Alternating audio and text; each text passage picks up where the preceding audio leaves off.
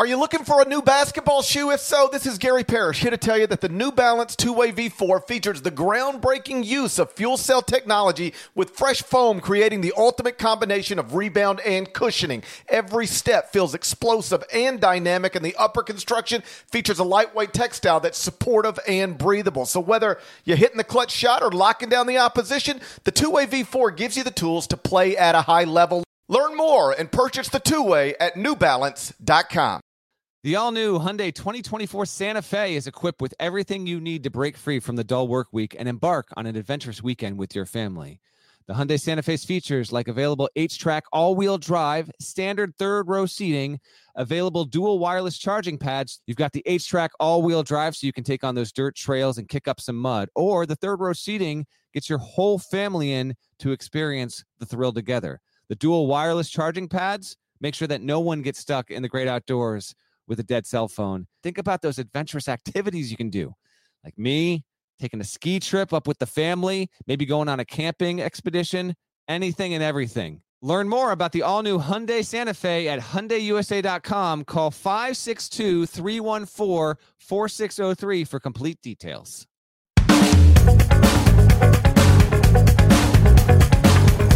Hey there, it's Gary Parrish. Welcome back to the CBS Sports Eye on College Basketball podcast, where we sometimes discuss camel fighting, dodo birds, and leaky black. The Eye on College Basketball podcast is presented by Jersey Mike's Subs. Jersey Mike's, a sub above. Matt Norlander is here with me. He's at home in Connecticut. I'm in a hotel room in New York City. If you're watching on YouTube, smash the like button like you're Brandon Davies. You have consent. And if you haven't yet, subscribe to the CBS Sports College Basketball YouTube channel. Please knock that out while you're here. All right, let's get into it. Every once in a while, we get a story that transcends sports and becomes a bigger story. The kind of story that even people who do not follow college sports or even sports at all become interested in. And we now have that story in college basketball. It, of course, is the Brandon Miller story. Just one day after police detail the role that Brandon Miller played in actions leading up to last month's shooting death of Jamea Harris, a 23-year-old mother, Brandon Miller was allowed to play for Alabama at South Carolina on Wednesday night. It created a weird, awkward scene. Miller was booed. He was met with chants of lock him up. He was taunted. He took 25 shots, made 14 of them, finished with a career-high 41 points and a 78-76 overtime victory at South Carolina. He made the shot that forced overtime. He made the shot that won the game. He is currently arguably the most talked about athlete in this country, with the debate still raging on about whether this young man should be representing a prominent university, given that he quite literally brought a gun to a place where it was very quickly used after he arrived to shoot 23-year-old mother in the face and kill her. Now a 5-year-old little boy no longer has his mother. Jamea Harris's family expressed disappointment on Thursday that Brandon Miller was allowed to play on Wednesday night. They said Nate Oates' comments earlier in the week were, quote, disrespectful. And proof that this story is now bigger than college basketball and really bigger than sports is that, over the past couple of days, I've made appearances on Inside Edition. I talked with Harvey Levin on TMZ Live, and even Harvey, as he was introducing the piece, said this is not the type of thing we would normally talk about, but we're talking about it now. Norlander, it appears that Alabama has gone from one of the best stories in college basketball to the clear-cut, most controversial one. What do you make of where we're at with that situation right now? Oh, well, as we record here Friday morning, Nate Oates will speak again to the media about 90 minutes from now. Our podcast will be done by then. So I just want to lay it out up top here for anyone getting to this pod at any point on Friday afternoon, evening, or even over the weekend. There's the possibility Oates could actually say something to advance the story. We don't know what that is, and you could be listening to the overwhelming majority of our listeners who get this via traditional means over the phone. I at least want to address that part. I don't know if he will or he won't, but there is a chance he could say something in that press conference that advances the story, but potentially not. I talked to, Wednesday was surreal. It was awkward. I talked to an NBA scout that was in the building. Also said like the energy in the building was also bizarre because like there were a couple of fights that apparently broke out in skirmishes between like Alabama fans that were there and then the South Carolina fans that were chanting guilty at him and heckling Brandon Miller. It was described to me as at points an uncomfortable scene overall. But Alabama did bring it upon itself with all of this. And, you know, it seems determined to continue to play Miller and Bradley. I would just like a little bit more of an explanation. Some people have kind of pushed back on that and saying, like, what other explanation does Alabama need to give? You know, why does it need to appease anyone else? It's done its diligence. I actually has it, because the one thing that did stick out to me, Greg Byrne went on the College Game Day podcast and seemed to indicate that there were actually details that came out in the pretrial testimony from the law enforcement officer about the text message being sent and just the nature of Brandon Miller and what he did, that if you take Byrne's word at it, they were not aware of that. And what does that signal to me? It actually signals to me that the school didn't, and it never announced it. So we are left of the understanding that the school actually never conducted an actual investigation of the matter, which seems extremely negligent. I have no doubt that Nate Oates and Byrne, I have no doubt that there were people that, you know, Brandon Miller and Jaden Bradley were sat down and talked to and potentially informally questioned, but it does not appear as though there was an actual formal investigation of this thing. So that only piles on to the problematic nature of all of this. And the story that you referenced from AL.com, obviously, you know, extremely powerful story that detail, you know, it's Jamia Harris' stepfather, who is now, you know, along with the rest of her family, going to raise their 5-year-old son, Kane, or their grandson, in effect. But in talking about this elsewhere, it seems like this story is destined to just be there continuously. We're not going to get to March 4th, and just because we're gearing up for conference tournaments and there's bubble teams to talk about, we'll talk about all that stuff. Alabama is only going to draw more attention the further it goes. It is one of the best teams in the country. Brandon Miller is one of the best players in the country. He's a first-team All-American. He dropped 41, and, you know, the timing of it was I just can't remember ever seeing something like that in college sports. You know, he's in the midst of a maelstrom and goes out and is almost single-handedly responsible for ensuring that Alabama doesn't take on by far its worst loss of the season. And it comes amid the backdrop of like actual human tragedy. So it's been a tough season for college basketball headline-wise. I mentioned this on the previous podcast, but I do just want to reiterate, like, you know, we talk about these things because we need to talk about them, but, you know, it's not fun to talk about this. You had the Chris Beard stuff, New Mexico State stuff. Now you have the Alabama stuff. Even the Michigan State story, which was not the same. It was a program and a campus community affected by needless gun violence. So Alabama will continue to be at the front of mind and be talked about on broadcasts, in podcasts, in columns, on radio shows, on TV shows.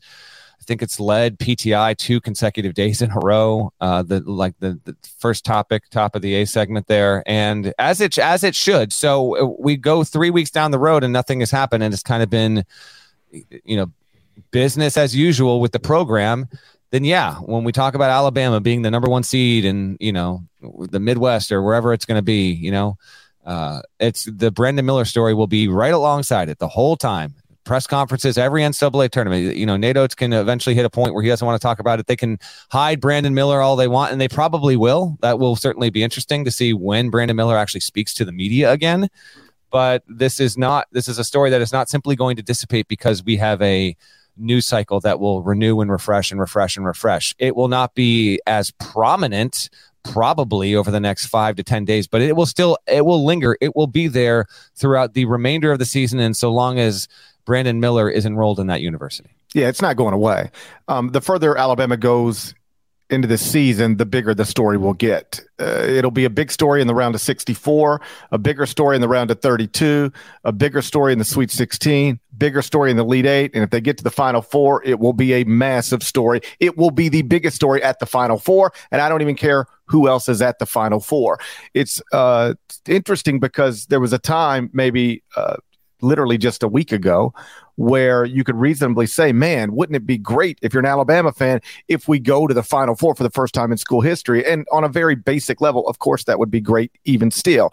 But now going to the Final Four is going to put you on a stage where people aren't talking about how awesome your basketball team is. That's not going to be when why CNN or any other Fox News sends reporters to the Final Four. It ain't going to be to do stories about how awesome your basketball team is, how wild it is that this so-called football school now has a basketball team just 2 wins away from a national championship. The story is going to be about this school allowing Brandon Miller to continue to play under these circumstances. And so this is not going to be comfortable for Nate Oates or anybody else the rest of the season. The decisions they have made and how they've handled this situation have made it where it's going to be awkward for them until they play their last game. The point you make about Greg Byrne and what he said this week is important because he did detail that he and Nate Oates and the school in general did learn new things Tuesday in court about this situation. Specifically, they learned for the first time that Brandon Miller is the one that drove the gun to the scene of the incident after receiving a text message from his now former teammate Darius Miles. And what that means is that Alabama was allowing Brandon Miller to continue playing without having a full understanding of exactly the role Brandon Miller played in this tragedy. Most times when a school is having to deal with possible legal issues with a student athlete, they will say something along the lines of, we are withholding this player from competition while we are in a fact-gathering phase until we gather all the facts. This happens when often a player is accused of, say, sexual assault. They'll withhold the player from competition while they're in the fact-gathering phase. Well, for Alabama, there really doesn't appear that there was a fact-gathering phase at all because they, by their own admission, by the admission of Greg Byrne, they were playing Brandon Miller without even understanding or realizing that his teammate texted him and said, "Bring me the gun." And then Brandon Miller showed up with the gun that very quickly was used to kill Jamea Harris. Here's a statement Greg Byrne released on Wednesday. He said, "Our role in a criminal investigation is to support law enforcement, not to conduct our own investigation and not to interfere with their efforts. Although we're not investigators, we do have a duty to evaluate whether anyone involved in our program has violated the rules, policies, or standards of the university. We have that evaluation based on facts," end quote. Here's a quick question for you, Norlander. So is riding around Tuscaloosa well after midnight with a loaded gun that doesn't belong to you, is that not a violation of rules, policies, or standards of the Alabama basketball program or the University of Alabama in general? Like, what if Nate Oates had gathered his whole team yesterday and said, "Hey, guys, nice win at South Carolina. What do you guys got going on tonight?" And what if every single player said, "Coach, I'm going to get a loaded gun and I'm going to drive around with it in my car all night long tonight, well after midnight, probably be out till around 2 or so." Would that just be okay? Because according to what Greg Byrne said, Brandon Miller has not violated rules, policies, or standards. But what Brandon Miller did is drive around well after midnight with a loaded gun that doesn't belong to him in his car. I don't understand how that couldn't violate some policy, some rule, or some standard. As I've said multiple times in multiple places this week, if you don't have a rule connected to your program that was violated by what Brandon Miller did on that late Saturday, early Sunday, then I don't know what type of program you're actually running. The other thing real quick that I want to clarify is something about Brandon Miller's supposed knowledge of the gun being in his car, because I've had a lot of people. I mean, in the like, my mentions are just nonstop. People arguing back and forth. And I've had a lot of people make the statement that, well, do you realize, GP or anybody else who thinks Brandon Miller should be suspended, that Brandon Miller's attorney said that Brandon Miller didn't even know the gun was in the car. Brandon Miller didn't know the gun was in the car. Brandon Miller's attorney said he didn't know the gun was in the car. That is not what Brandon Miller's attorney said. And I can't emphasize. If Brandon Miller's attorney could say it, he would say it. Let's be clear about that. It'd be the first thing you'd say. It would be the first thing he would say. Correct. And he has not said that. He said a lot of things that has tricked some people into thinking that's what he said. But he did not actually say that. Here's what he said. He said Brandon Miller didn't handle the gun. He said Brandon Miller didn't touch the gun. He said Brandon Miller didn't even see the gun. But he did not say Brandon Miller didn't know the gun was in the car. Go read the statement again. And this is not a point I've heard anybody else make. The attorney did not say Brandon Miller did not know the gun was in the car. He said he didn't touch it, didn't handle it, didn't see it. But he stopped well short of saying he didn't even know the gun was in the car. Because if you can actually say, listen, guys, you could twist this and whatever you want to. Let me tell you what happened. Brandon Miller took a teammate and a teammate's friend to a club, and then he left them there. And then he came back to pick them up later. And yeah, it turns out there was a gun in the car, but he had no idea. He had no idea he was driving around with a gun in a car. He had no idea he was bringing a gun to this scene. This is just a gun literally somebody left in the back seat covered up, and he had no idea. What did he do wrong? What if somebody you were riding around with left something in your car? Is that like your fault? Does that mean you should be punished in any sort of meaningful way if you genuinely did not know? It's a great story to tell if that's actually the case. That's not what happened here. And that's why the attorney is not saying Brandon Miller didn't know the gun was in the car. He's saying he didn't touch it, didn't handle it, didn't see it. Okay, fine. But he doesn't say he didn't know it was in the car. And the reason is because it is, at this point, very difficult to believe that Brandon Miller didn't know that the gun was in the car. A, because the lawyer won't say that, hasn't said that to date. And B, because I can't stress this enough, go back to the text message Darius Miles sent to Brandon Miller. You know what that text message says? I need my joint. Bring me my gun. That's what the text message meant. Now, think about this. The text is only that simple. I need my joint. If the person you're texting knows exactly where your joint is. Like, Norlander, if I leave my glasses somewhere and I need you to grab them for me and you don't know where they are, the text message will be, hey, Deadleg, can you bring me my glasses? I left them at your desk. Hey, can you bring me my phone? I left it on your table. Darius Miles didn't have to tell Brandon Miller where the gun was, presumably because he knew Brandon Miller knew where the gun was.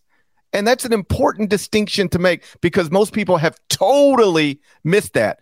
Both dumb fans and even some media members who I've heard parrot that comment. Well, the lawyer said he didn't know the gun was in the car. No, that's not what the lawyer said. He never said that. Again, if Darius Miles didn't know, Brandon Miller knew exactly where that gun was, the text message has to be, hey, I need my gun. I left it in your car. It's in your back seat. Can you bring it here for me? He didn't say any of that. It was just, hey, I need my gun. He didn't feel like he had to say anything else because he didn't feel like he had to tell Brandon Miller where the gun is. Why? Because he, again, presumably knew that Brandon Miller knew where that gun was. And again, if Brandon Miller genuinely didn't know the gun was in the car, that he was driving to this scene with a gun in his car, that is the first thing his criminal attorney would have said. And he hasn't said it yet. Okay, there's one other part to this. I'm going to read part of the statement from the attorney, which came out after our previous podcast, which is why we're also addressing this. And we will get to the weekend, and we got stuff to talk about. But one more thing on this. So the statement from the attorney reads, before Brandon arrived to pick up Mr. Miles and the individual with Miss Harris apparently exchanged words. Without Brandon knowing any of this context, and as Brandon was already on the way to pick up Mr. Miles texted Brandon and asked him to bring him his firearm. Brandon subsequently arrived at the scene to pick up Mr. Miles. Okay, go back, hit the rewind button 15 seconds and listen to me read that again. Brandon never got out of his vehicle or interacted with anyone in Miss Harris's party. He was never involved in a verbal altercation with Cedric Johnson or Mr. Davis. Okay, so just two things from this here, because again, this is Jim Standridge. Sure, he's a well-accomplished and extremely competent attorney. This whole statement, frankly, looks like he's doing a great job of being a defense attorney, what he's paid to do, to paint the situation in the best possible light, ideally, factually, accurately for his client. There is no indication that Brandon Miller was not aware of the contents of that text message that was sent. That would also be in this statement. If Brandon Miller never read the text message prior to arriving, the defense attorney would put that in the statement. That's exactly right. In the statement. That's exactly right. Because Brandon Miller has reportedly turned over his phone to police. Correct. They can tell when you looked at that text message. There's metadata that would reveal this. Correct. And absolutely. If the lawyer knew that when the law enforcement officials, investigators looked at that phone and it was going to show, Brandon Miller never even saw the text message until after he arrived at the scene. That would have been in the statement. That's not in the statement. Again, it's a trick. They try to say he was already on his way, and then Darius Miles text message, and then Brandon Miller, to make you think, oh well, Brandon Miller wasn't going there to deliver the gun as much as he was just going there to pick up his pick up his friend, and then all this stuff was sort of happening. He had no idea. If that were the case, they would have said it. They haven't said that. It's a trick. It's what lawyers do. They frame things in ways that are technically accurate, but sometimes misleading.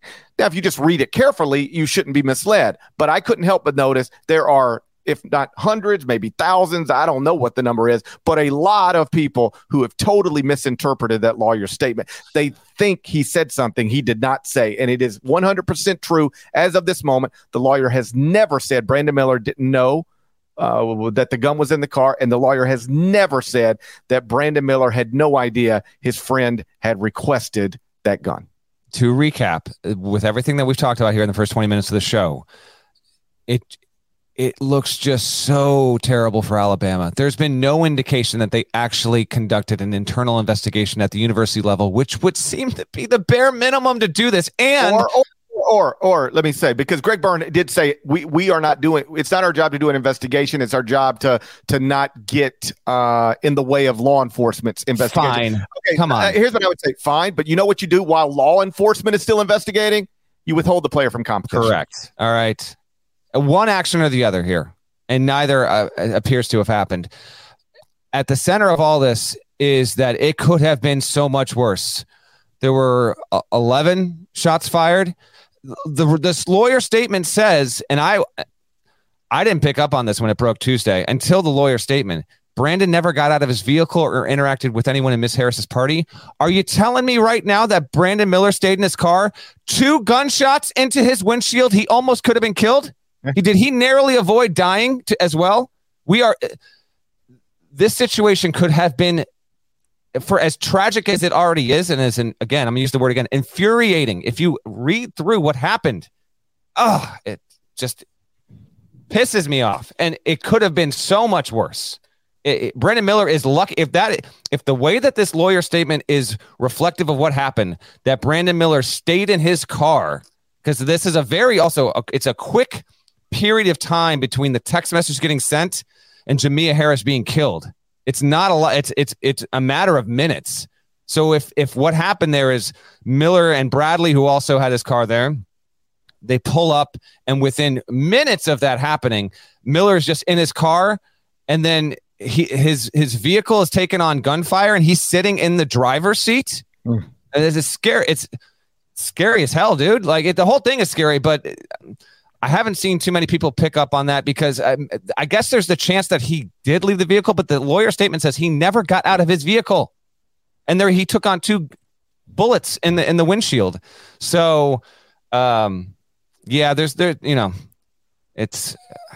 we'll see what Nate Oates says here in about an hour when he talks, but but there's one more sentence in the statement. As soon as he was notified that someone had been injured and the police wished to speak with him, he has fully cooperated with law enforcement's investigation. I'm not going to push back that he has fully cooperated, but there are just, again, lawyers speak. There's just, Brandon quickly left the area when gunfire erupted. So he was in his car, gunfire erupted. Was he trying to get out of his car when the shots happened?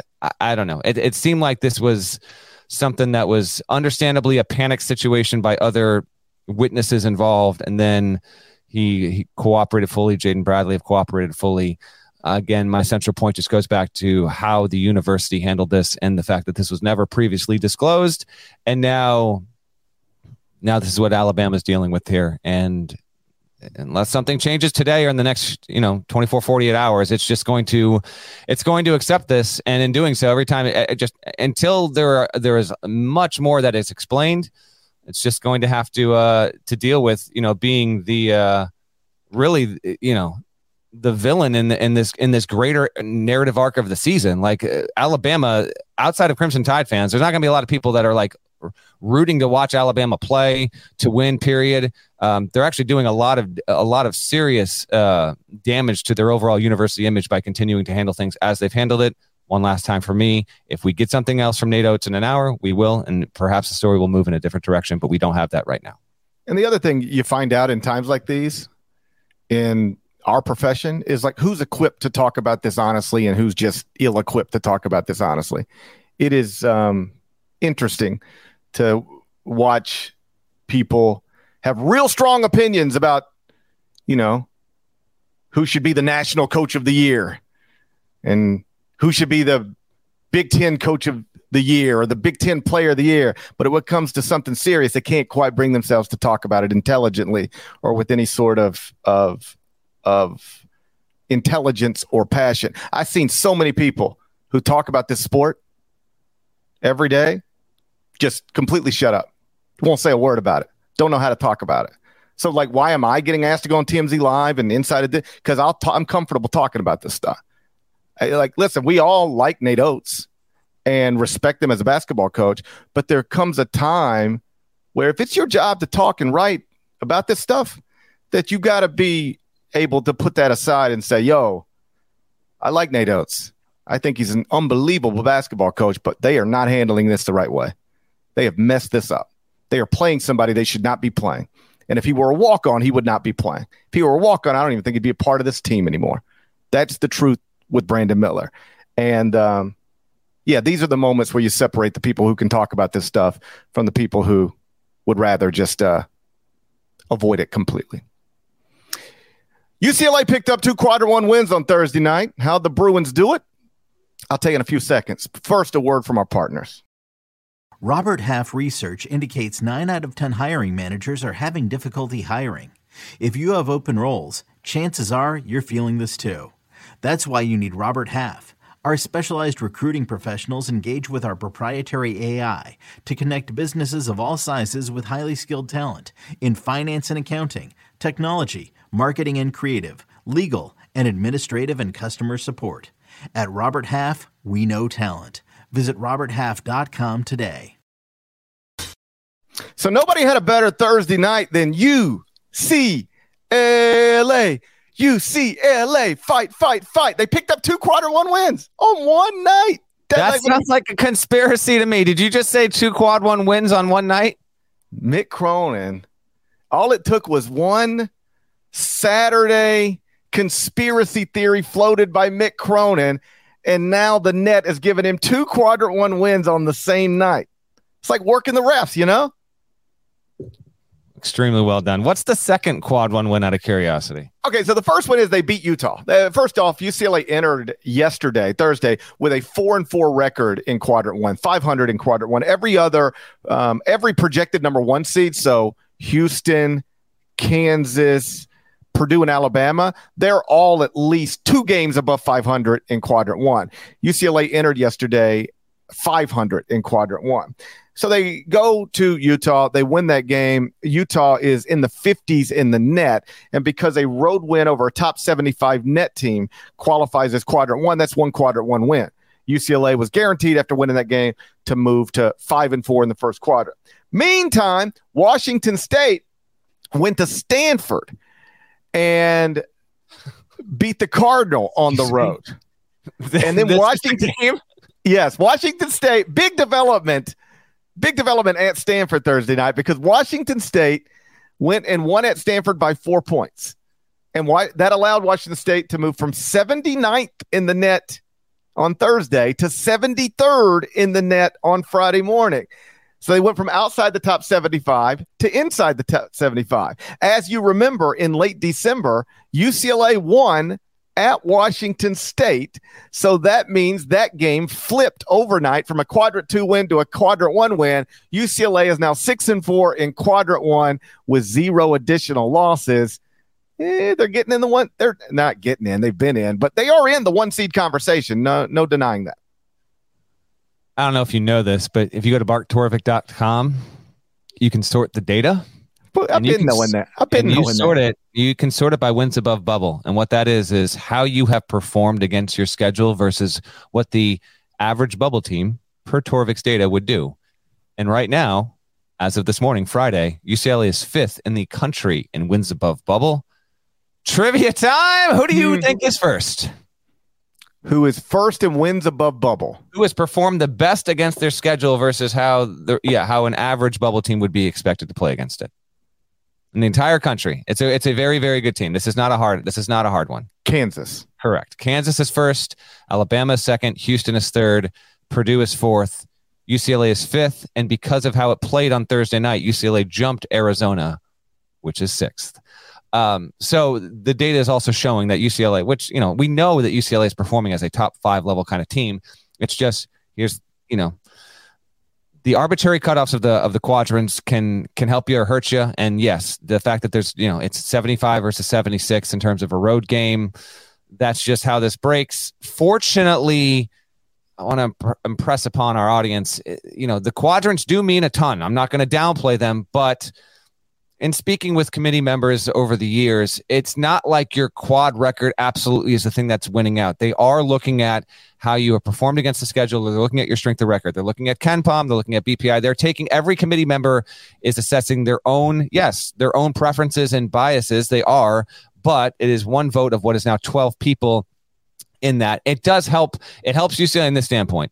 Every time UCLA plays on television and they come out of a commercial break once or twice a game, the tournament resume is going to be on the screen, and whatever bracket projection there. If it's CBS, obviously it's going to say projected in Jerry Palm's bracket, and it's a 2 seed. Here's the quad record, quad 1, quad 2, good wins, bad losses. Right now, UCLA helped itself because of its wins, and Kyrie Cronin got it done. I give him credit, man. He was able to make this happen, and getting the win on the road at Utah, I actually thought that might have been a little bit of a tricky spot, but it wasn't. I watched a decent portion of that game, and UCLA was just comfortably ahead for basically 40 minutes, and it picks up a second quad. That's the thing. Like, people want to criticize the whole net process and quad. I completely get it. Do you realize normal people do not understand this at all? They don't know what the hell we're talking about. No idea. I'm a little I don't know how to talk about it on television, because people don't know what we're talking. Like, you say quad 1 and the net and moved inside, and people go, what? Like, there are sports talk hosts in this country who have had me on as guest, and they have no idea. They genuinely just don't even understand how this system works. I agree. But our listeners, you come here, you understand it, and we like to add a little bit more context. Good on UCLA, which is, I still winning aside last night, GP, real quick on this, because I do believe this top 4 candidate right now for national champion. I would have him there. I have that much belief in the team because of the veteran presence on this group, man. Like, yes, they've got some good young talent, but between Campbell, Jaquez, Jalen Clark is a beast on the defensive end. Singleton is super reliable. They've just got enough there, and veteran point guard play, that right now I'd go, I don't know. In no order: Houston, Purdue, UCLA.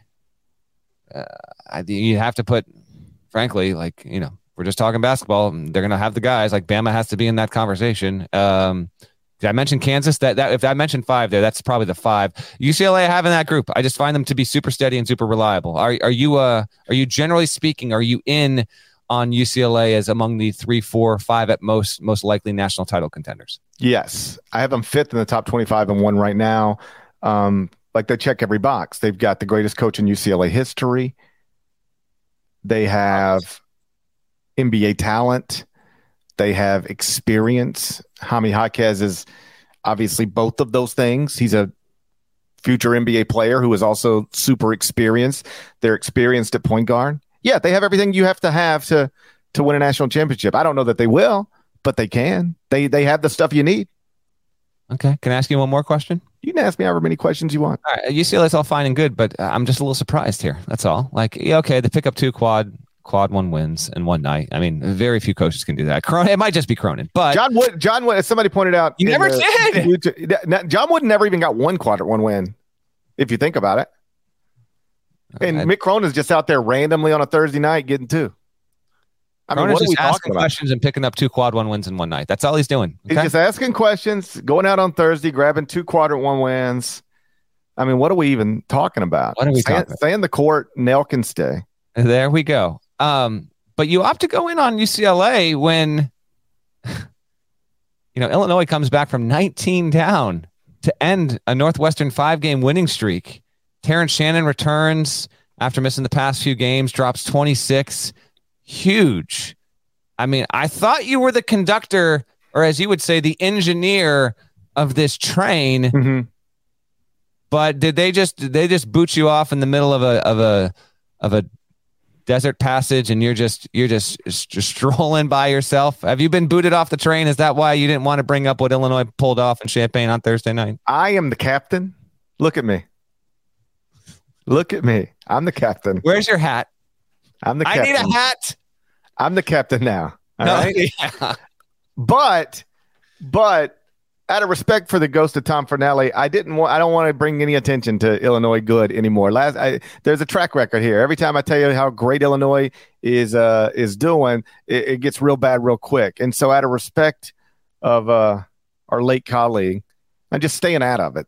I'm just staying out of it and hoping things continue to go well. All right. Well, I will congratulate Illinois on getting a good win, continuing to molasses up that Big Ten race, because Northwestern is now 2 games behind Purdue. As I've been saying for 7 years now, Purdue is going to be the 2023 Big Ten champion, fait accompli. And now you've got Northwestern with 6 losses. And then right behind them, Illinois, Michigan, Maryland, Indiana, all with 7. Michigan State has 7. And then behind them, Rutgers, which took an L. Michigan beat Rutgers. That was actually necessary for Michigan's at-large life, which is they're still not in the bracket. But Rutgers, Iowa also have 8 losses. It is just a complete quagmire in the middle there. And Northwestern, it lost for the first time in 6 games as an underdog. It had won 5 in a row as a dog. So it was due. It was on the road. No shame in that. We've talked about how tough the rest of that schedule is down the way. Now Northwestern will play this Sunday against Maryland. We had a headline break Friday morning, GP. You want to get to that? Ole Miss has announced that Kermit Davis has coached the Rebels for the final time. Everybody expected Kermit would not return next season for a 6th season. I think that's fair to say. But I don't know that we expected it to pop in February with 3 regular season games remaining. Ultimately, I don't guess the timing matters much, but it is official now. Kermit Davis is out at Ole Miss, and the Rebels will have a new coach next season. Yeah, this is not a surprising development. There was even, frankly, a year ago, there was rumor mongering that Ole Miss would open, Mike White would go to his alma mater.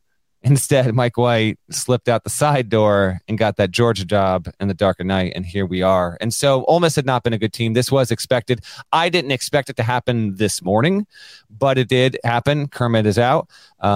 We have heaped praise on Kermit for he's like good dude, good coach, and we just need more guys named Kermit in sports. I think that's been really the primary stance for Parrish, right? Yes. Who are our other Kermits? Name some more Kermits. Right now, Kermit Davis and Kermit the Frog. Kermit. Anyone in the chat? I'm serious. Give me any active Kermits in sports, coaching wise, player wise. I want any Kermit you can muster up right now. And if you know, if you're getting this after the fact, tweet at Ion CBB Podcast on Twitter. Let us know if there's any other Kermits. Because the most famous, because of the incident he was involved in, was got to figure Kermit Washington with the Rudy Tomjanovich fight back in the 70s or early 80s. Okay. The job itself is going to be interesting. I'm going to say this off the top. If you are really dialed into this and you were on social media, like you're going to see Chris Beard's name associated with this job.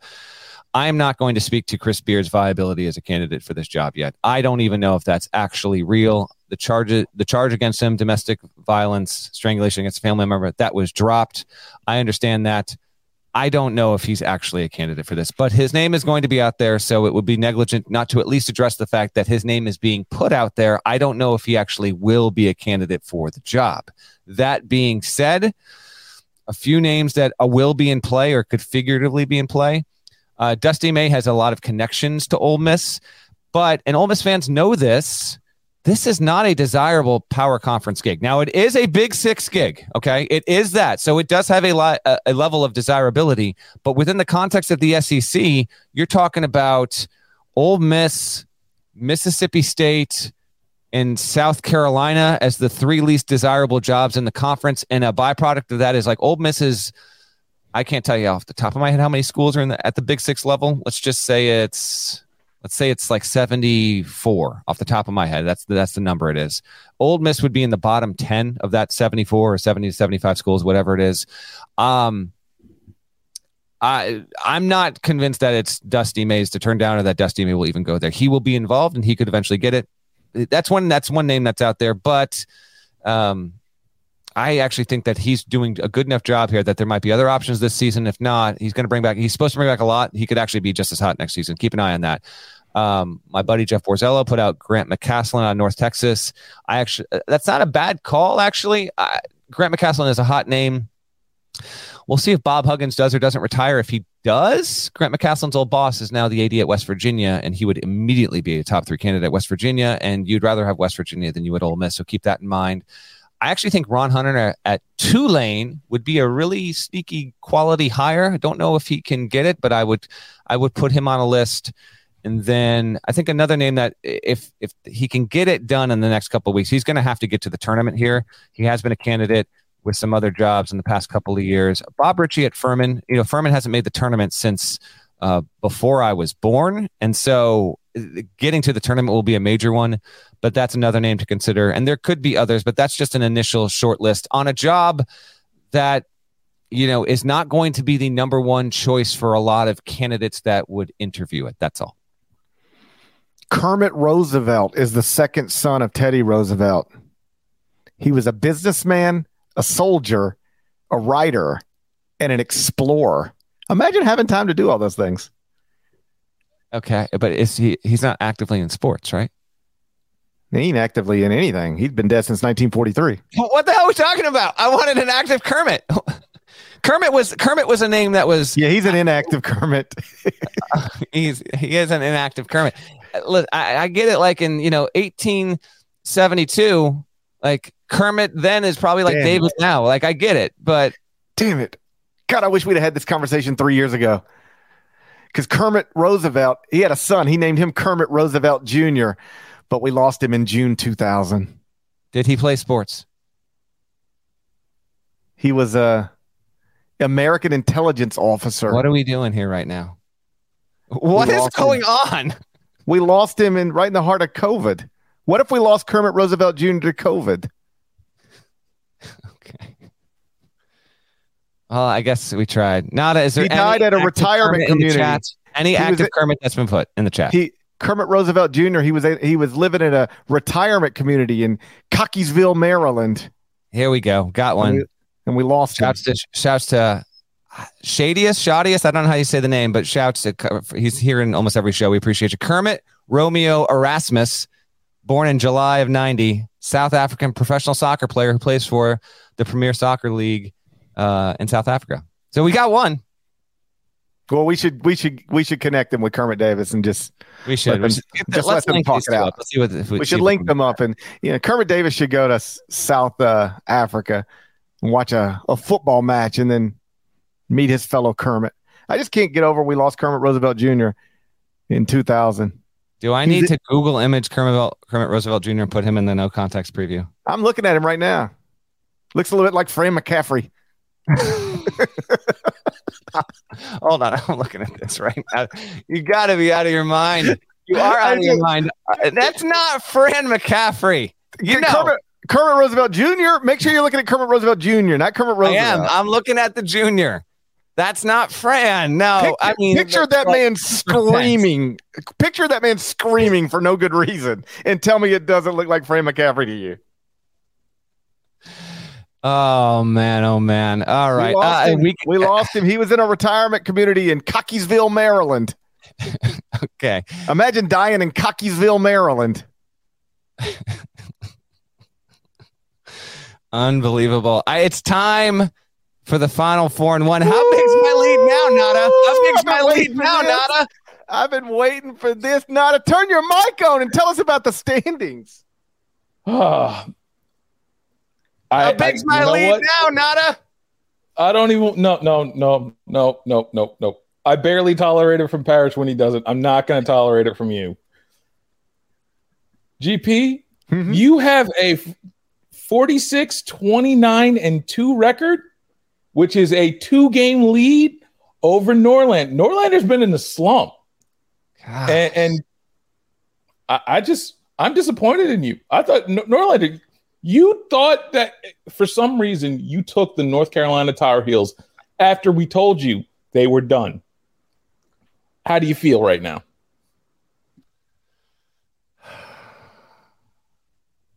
You know what? That one's on me. I was wrong. You lose. So should the guy who picked North Carolina number 1 at the start of the season, should the guy not pick? Yeah, I'll shut up. Some people are calling my lead insurmountable. What people are those? As a reminder, I'm 44-31-2. Not exactly struggling at the moment, but GP is out of his mind. 46-29-2. Red hot. I'm red hot. Game 1, Saturday, 2 p.m. Eastern. It's Arkansas at number 2 Alabama inside Gerald Wallace Coliseum. You can watch it on ESPN2. KenPom has it Alabama -8. All right, so we're going to pick this game. Nick Smith. What are we going to? Well, Nick Smith is this is a big moment for him, frankly. Having come back just a short while ago, and another potential top 5 pick. Arkansas has not been a reliable team on the road. You said it was 8. I will pick Arkansas. We have picked all these by the way, check out that CBS Sports app. We do have our picks also on the site. We try and make the picks on the pod match the ones on the site. That doesn't always happen. So it's a little adventure for you. A little adventure. I think last week I had on the podcast, I had Kentucky +4, and on the site I had Tennessee -2. I was playing the middle. What was funny was, I think it was last week. We're going to give the semi-occasional shout out to Seth Davis, dedicated podcast listener. And he sometimes, texts us over the course of listening to an entire episode. Yeah, Seth, we're putting it out there. Because you know what? We need people to know you're all in on the show.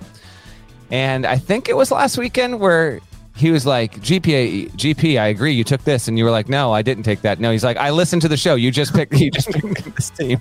So even then, after the fact, Bears was like, no, I don't think you got it right, Seth. And Seth's like, I just listened to you. You did just pick this team, whatever team it was. Yeah, I don't know what I'm doing. So that in mind, I will take Arkansas inside of that number. I expect this to be a pretty competitive game. Again, Alabama would have lost to South Carolina. They go back home. Tuscaloosa will certainly be an interesting scene, but give me Muss's Razorbacks to be inside of 8 points. This could be a game that features the first 2 college players selected in the 2023 NBA draft. Brandon Miller at Alabama, Nick Smith Jr. at Arkansas. Both are coming off monster games. Brandon Miller got 41 points, as you know, at South Carolina. Nick Smith coming off a 26-point effort against Georgia. I think Alabama wins the game. I will take Arkansas to cover. Number's a little too big. Arkansas +8. Game 2, Saturday, 2 p.m. Eastern. Number 8, Texas at number 9, Baylor, inside the Huck Center. You can watch it on ESPN. KenPom has it Baylor -2.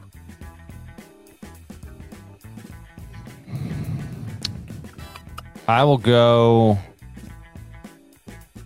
I think this is the toughest of the 5 on the board. I will say Baylor responds, gets it done. The defense, man. I don't know if you've written about this as a topper to the Final Four or the Final Four one, the top 25 and one. But Baylor's now 94th in defensive efficiency. It is a sieve. It hasn't been this poor on that end of the floor since we're going back to 12, 13 years ago. Frankly, it's stunning that the gap is that major. And because it is that major, and we got more time before we get to Selection Sunday, but you don't see teams that have that much of a discrepancy and are that low on the defensive end. Like if Baylor gets to Selection Sunday, and let's even say it gets up to 86 overall in points per possession defense, again, adjusted for competition, that's not a viable national championship contender. I actually like the roster. I like the personnel. There are spurts where Baylor is super, super fun. It's lost its past 2. They have been reasonable in opponents, Kansas and K-State. But if you watch the Kansas game and how it happened, and then you saw the K-State game, there was really no doubt about it when those things went final. Now you get it back home. You get it in Waco. It seems like Everyday John is getting stronger with each game. I will take Baylor to get it done here. And as my aside, just a little Texas nugget. I mean, there is decreasing optimism that Rodney Terry has any chance to keep that job. I think he needs to win the Big 12, and I really think he may need to make the Final Four in order to do it. Now, I think he's done an admirable job there. All things considered, I mean, right now, as we speak, they're tied for the lead in the Big 12, but I got a couple updates in the past few days on this. He could still win it. Like if he gets to a Final Four, how are you not going to give it to him? But the slope is steep, and I think that Terry and everyone around that program realizes that at this point. So this is a big time opportunity for him on the road to keep pace with Kansas in the league race. And we'll talk about this more as the season progresses, but I have never believed Texas or any other school, quote, has to give somebody the job. I agree. After they became the interim coach, even if they do well while the interim coach. Often it gets twisted into, well, if this guy does well with this team, then you got to give him the job. Well, why? What if you don't believe this is anything more than a team built for success that anybody or lots of people could have won with? I mean, this team is experienced and talented, was always expected to be a Big 12 contender and a national championship contender. It is obviously great that Rodney has kept it where it was supposed to be. But if you don't believe as an athletic director that he's the guy that can keep it here going forward, then you shouldn't hire him, even if he wins the national championship. If you don't believe he's the guy who can keep this where it's at, then you shouldn't hire him on a full-time basis. Now, let me be clear. I'm not speaking to that one way or another. I don't know, but sometimes this bar gets set. If Rodney Terry wins 4 games in the NCAA tournament, he can keep the job. But if he only wins 3, then he can't. And that seems crazy to me. If you're at Texas, if you give Rodney Terry, whether he loses in the first round of the tournament or wins the national championship, you have to make a decision independent of that. Your decision has to be, okay, that season's over. Is this the best guy to run our program going forward? If you believe he is, you give him the job whether he loses in the first round of the tournament or wins the whole thing. And if you believe he's not, you don't give him the job, whether he loses in the first round of the tournament or wins the whole thing. As for this game, that number's too little. Okay. That number's too little. That's too little. Inside the Huck Center? It's Scott Drew inside the Huck Center. You gonna make that number little bitty like that? That number's smaller than Jalen Duren. Oh. Baylor -2. I'm laying it. By the way, Texas probably needs to win to keep pace with Kansas because Kansas is playing West Virginia this weekend at home. After that for Kansas, it's Texas Tech at home next Tuesday. Then Texas on the road in the regular season finale. So it doesn't appear Kansas is going to lose more than one more game at most. I mean, we'll see. But it doesn't appear Texas is going to lose more than one more game at most. So if you're Texas and you're trying to get at least a share of this Big 12 title, you need to take care of business at the Huck Center. But I got Baylor winning. I'll lay the 2 points. Game 3, number 6 Virginia at North Carolina. Inside the 0 Quadrant 1 Win Center. Wow. They changed the name of the Dean Smith Center. True, though? I thought, hold on. I thought they picked up. Did they not? Nope. Okay. Just making sure. I listen. UCLA getting 2 in one night. Hubert Davis is no Mick Cronin. I was just making sure. That's all. This man was just riding out his life in Cockeysville, Maryland. Then it was over. 0 Quadrant 1 Win Center. That's the new name of the Dean Smith Center. You can watch this game on ESPN. KenPom has it North Carolina -3. This is when I wish I had, sir. I want my Doctor Who Alonzi drop right here because I'm going UNC. I'm going down with the ship. Down with it. Going down with that ship. Carolina wins straight up. Virginia was just held to a season-low 48 points, shot 32% from the field, 19% from three, in a 15-point loss at Boston College. Go deeper. That's 3 straight games of 61 or fewer points. That's right. Virginia is averaging 55.3 points in the past 3 games. The offensive efficiency number is now down to 69th nationally. So, and defensively, the defensive efficiency number, according to KenPom, is outside of the top 25. So this team is not good offensively and not elite defensively. If you're a low possession team that's not good offensively and not elite defensively, that's how you get susceptible to losing at a place like Boston College by double digits. And it is wild. This is game 3. This is game 3. I just have to take them. Okay, Cavaliers, despite everything I said. I've got the Cavaliers because I got to go opposite Norlander in game 3. Not only that, how about we rewind this tape a little bit more? February 11th, Virginia loses if the refs do their job. Filipowski goes to the line. He probably makes 1. Never gets to overtime. Yeah. That's an L. After that, they barely win by 3 at Louisville. After that, they win by 2 at home against Notre Dame, 57-55, and then they get run at Boston College. Heels. Let's go. Now there's not an ACC team in the top 25 at KenPom. Not one. And you got people arguing about whether the league is down or not. What are we talking about? Shouts to Joe Ovius. I went on his show yesterday, and he was, making a broader case, not standing for the league by any means, but there are teams that in this conference that are capable of reaching the second weekend, and ultimately, is that what matters most, or is what matters most what the data is showing and how the conference has performed? You can make cases for either. More people are going to care about what this league does in March. That's undeniable. I went on a show in Pittsburgh earlier in the week, and the host was like fired up in defense of Pitt and the ACC and everything, and he was like, You could say whatever you want about the computers, but let me ask you this question. You put North Carolina and San Diego State on a neutral court. Who's favored to win that game? I was like, San Diego State, easily. He was like, you really believe that? I'm like, it's a fact. Yeah, San Diego State would be a favorite over North Carolina on a neutral court. Yes.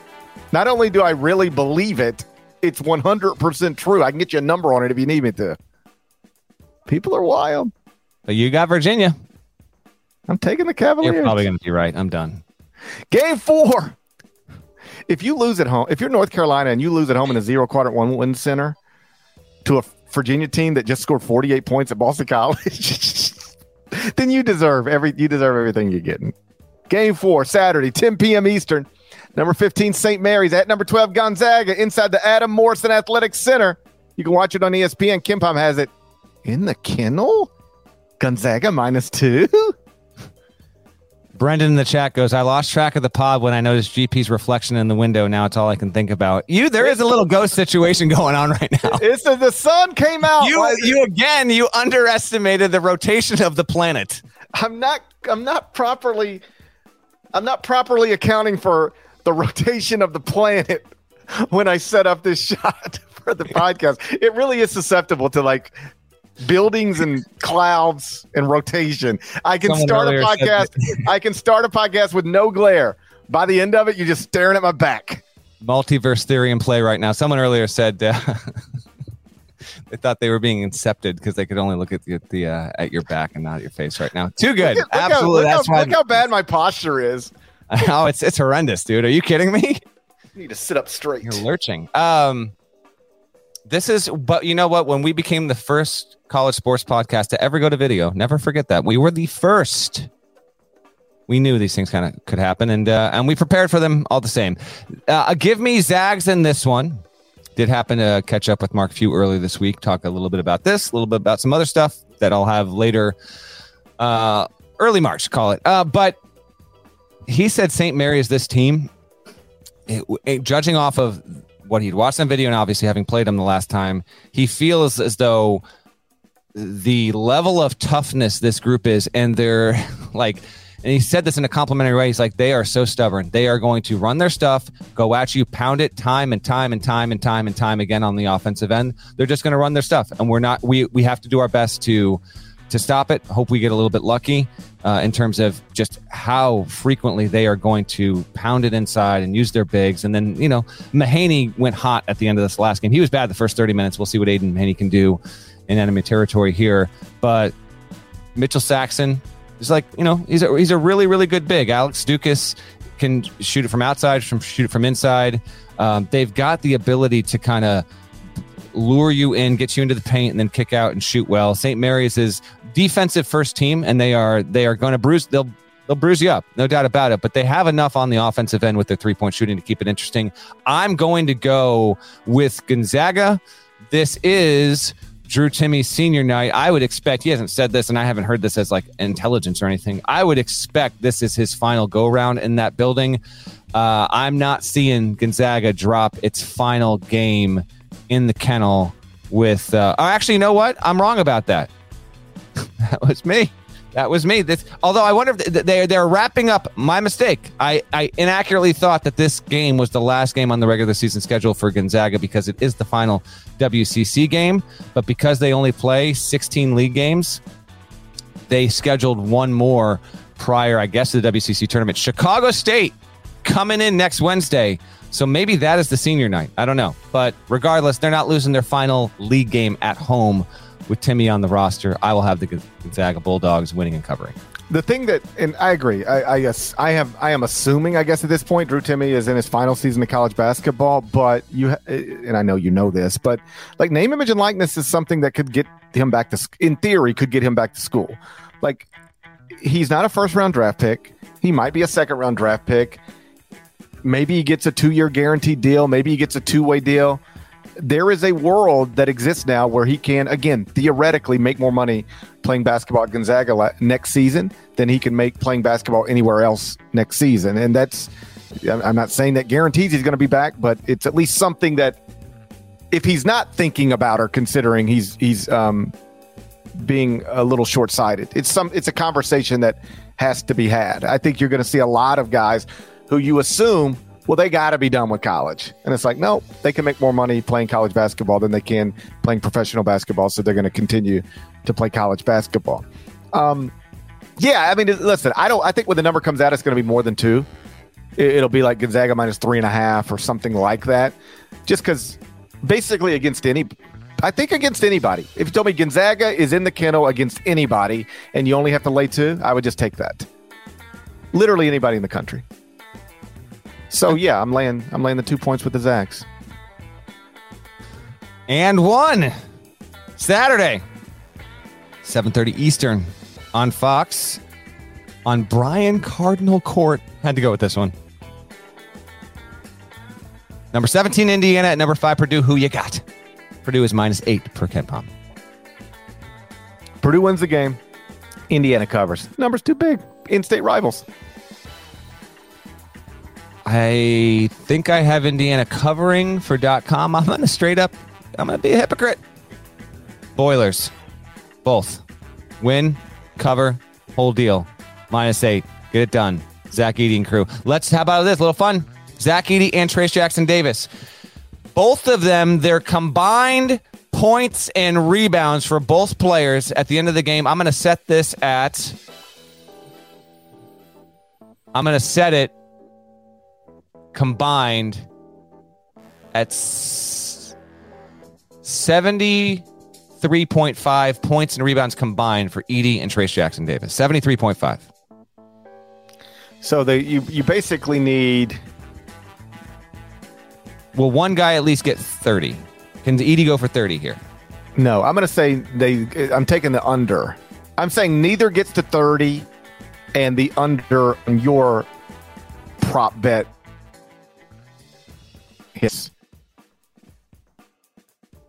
Oh boy, is GP's Wi-Fi going out right now? He's saying under 73.5. I think he can hear me. He is blending into the matrix right now. Nada, is this me or is this him? This what do we is got here.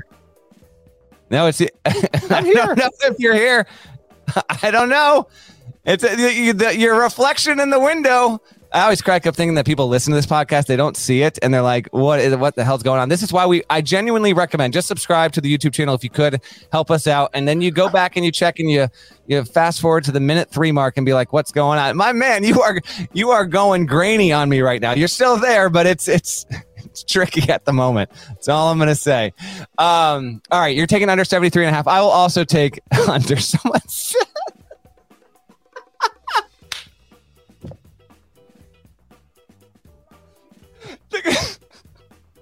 We're almost at March, folks. We're almost at March. This man was just trying to live his life in Cockeysville, Maryland. And then the pandemic hit. The ghost of Kermit.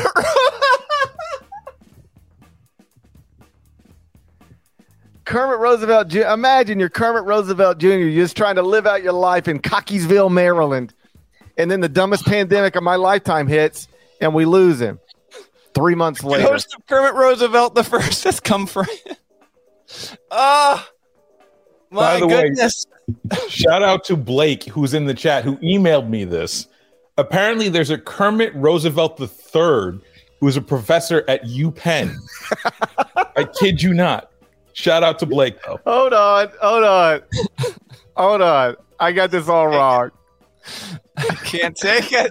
As Russ points out in the comments, Kermit Roosevelt Jr., who looks a lot like Fran McCaffrey, actually died in 2000, not in 2020. He's been gone for so long. I was wrong. Come on. The Big Ten, hasn't won a national championship since Kermit Roosevelt Jr. was alive. Do you realize that? Nobody talks about that. Dude, what if I go on TV and I say, Purdue obviously you should. Purdue has obviously tried to become the first Big Ten team to win a national championship since Kermit Roosevelt Jr. died. What if I just start framing it like that? I mean, I'm giving you $100 if you do it. I'm not kidding. $100. I just say it with a straight face. We'll be doing Inside College Basketball next week, like a pregame show, and it'll be like, so tonight, like who's Purdue playing next week? Let me see. It'll be Purdue is playing Wisconsin, and they'll be like, GP, Purdue is at Wisconsin. The Badgers are tough at the Kohl Center. What do you think tonight? And I say, well, listen, Purdue has obviously been the best team in the Big Ten all season. They're going to be outright Big Ten champions. I believe Matt Painter should be the Big Ten Coach of the Year, Zach Edey National Player of the Year. And this is a team that is trying to, go to the Final Four for the first time since 1980. But more than that, they're trying to become the first Big Ten school to win a national championship since we lost Kermit Roosevelt Jr. in Cockeysville, Maryland. I'll do it. I will do it. Chat is on fire, by the way. You guys are incredible. This has been unbelievable. Okay, so you are I don't even know who you picked. Who the hell you got? You got Indiana inside the number? Yeah, I'm taking Indiana plus the points. They're going to do it. They're going to stay inside that number. For Kermit Roosevelt Jr. Hey, remember when we had that podcast meeting yesterday and you said we'd get this under 45 minutes and I said there was no chance in hell? Yeah, that's what I thought. Okay. I didn't realize we were going to run into a conversation about Kermit Roosevelt Jr. at the time. You never know. These things happen. I will take Purdue real quick. Rest of the weekend, just a quick heads up because it is a loaded Saturday. GP is going to be home. I'm going to be in studio for CBS Sports HQ. I'll be in all Saturday afternoon and evening. So good second screen, third screen, whatever. Keep an eye out. I'll be in studio for that. Other games we didn't get to Saturday, you should know about. San Diego State at New Mexico. That is a CBS Sports Network game. I'm going to mention that off the top. That is 10 Eastern. New Mexico kind of needs to win it to keep its at-large resume even viable. So keep an eye on that one. That's good. K-State at Oklahoma State. Cowboys at home, just reinforce their at-large resume. That's a big one. If Texas Tech wins at home over TCU, that's a nooner on ESPN2. We may need to examine the Red Raiders and their at-large situation. They have a bad non-conference schedule, but they'll have peeled off a lot of quad ones. That will be intriguing if the Red Raiders win. Keep an eye on that. Kentucky, home against Auburn. Don't blow this, Kentucky. You win against Auburn, and I actually think you've got some real leg room here, because then you got Vandy coming in. Like, just don't lose at home to Auburn. Keep the negativity at bay there, and I think they'll probably do it. That's a CBS tip at 4:00 on Saturday. A&M at Mississippi State. Want to keep an eye on Mississippi State's another bubble team. I'm trying to give you some teams in some bubble spots or near bubble spots that you need to watch for. I think that probably covers most of it. There's some other intriguing ones, but nothing with as much urgency. Clemson and NC State. If Clemson wins, gets itself back into a good spot overall. So that is Saturday. Sunday is much less, although there is a triple header on CBS on Sunday. Illinois at Ohio State is at noon. You've got Wisconsin at Michigan at 2. That game actually does have some urgency. I'm not even looking at the chat right now. I don't know what's going on. 4:00 Eastern is UCLA at Colorado. What did not put up the photo of you in the hat? Is that what happened? Did it happen yet? No, I just now I'm reading about Kermit Roosevelt Jr. It says Kermit Roosevelt Jr. married Polly Gaddis in 1937. They had 4 children. All right, follow me here. Okay.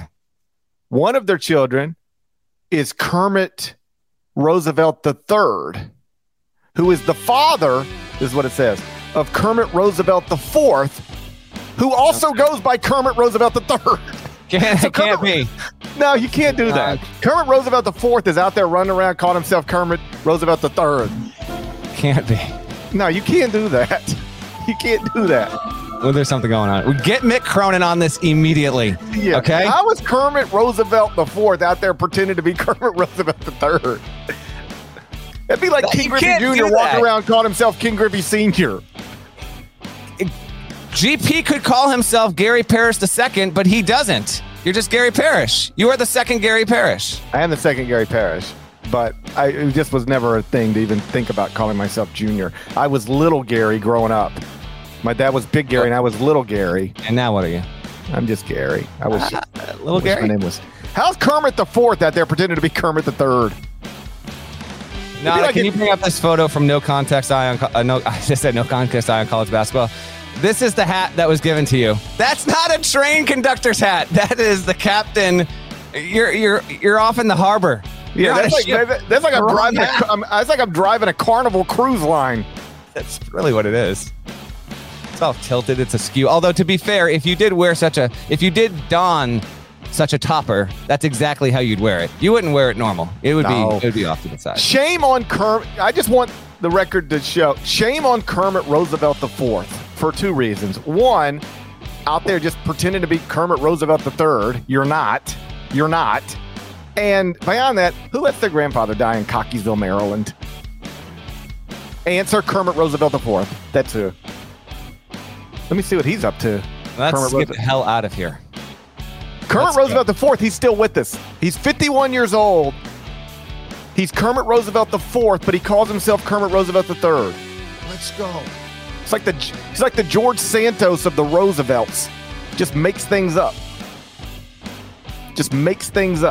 Let's go. Shouts to Devin Downing. What a show. My goodness. Do you realize how we started the show and how we ended it? Gosh. Those are the shows that I like. Send this to a friend. If you really want the entire experience of this show in one episode, good, bad, and otherwise. Shouts to Chester, South Carolina. Shouts to Huck Larnell. Shouts to all the Kermit Roosevelts, even the ones who misrepresent themselves. If you're not subscribed, please go subscribe anywhere you subscribe to podcasts, including Apple Podcasts and Spotify. Leave a nice review, 5 stars. There's more of us than there are of them. That needs to be reflected in the comments. Subscribe to the YouTube channel. Do what you need to do to the like button. We'll talk to you again on Sunday. Till then, take care.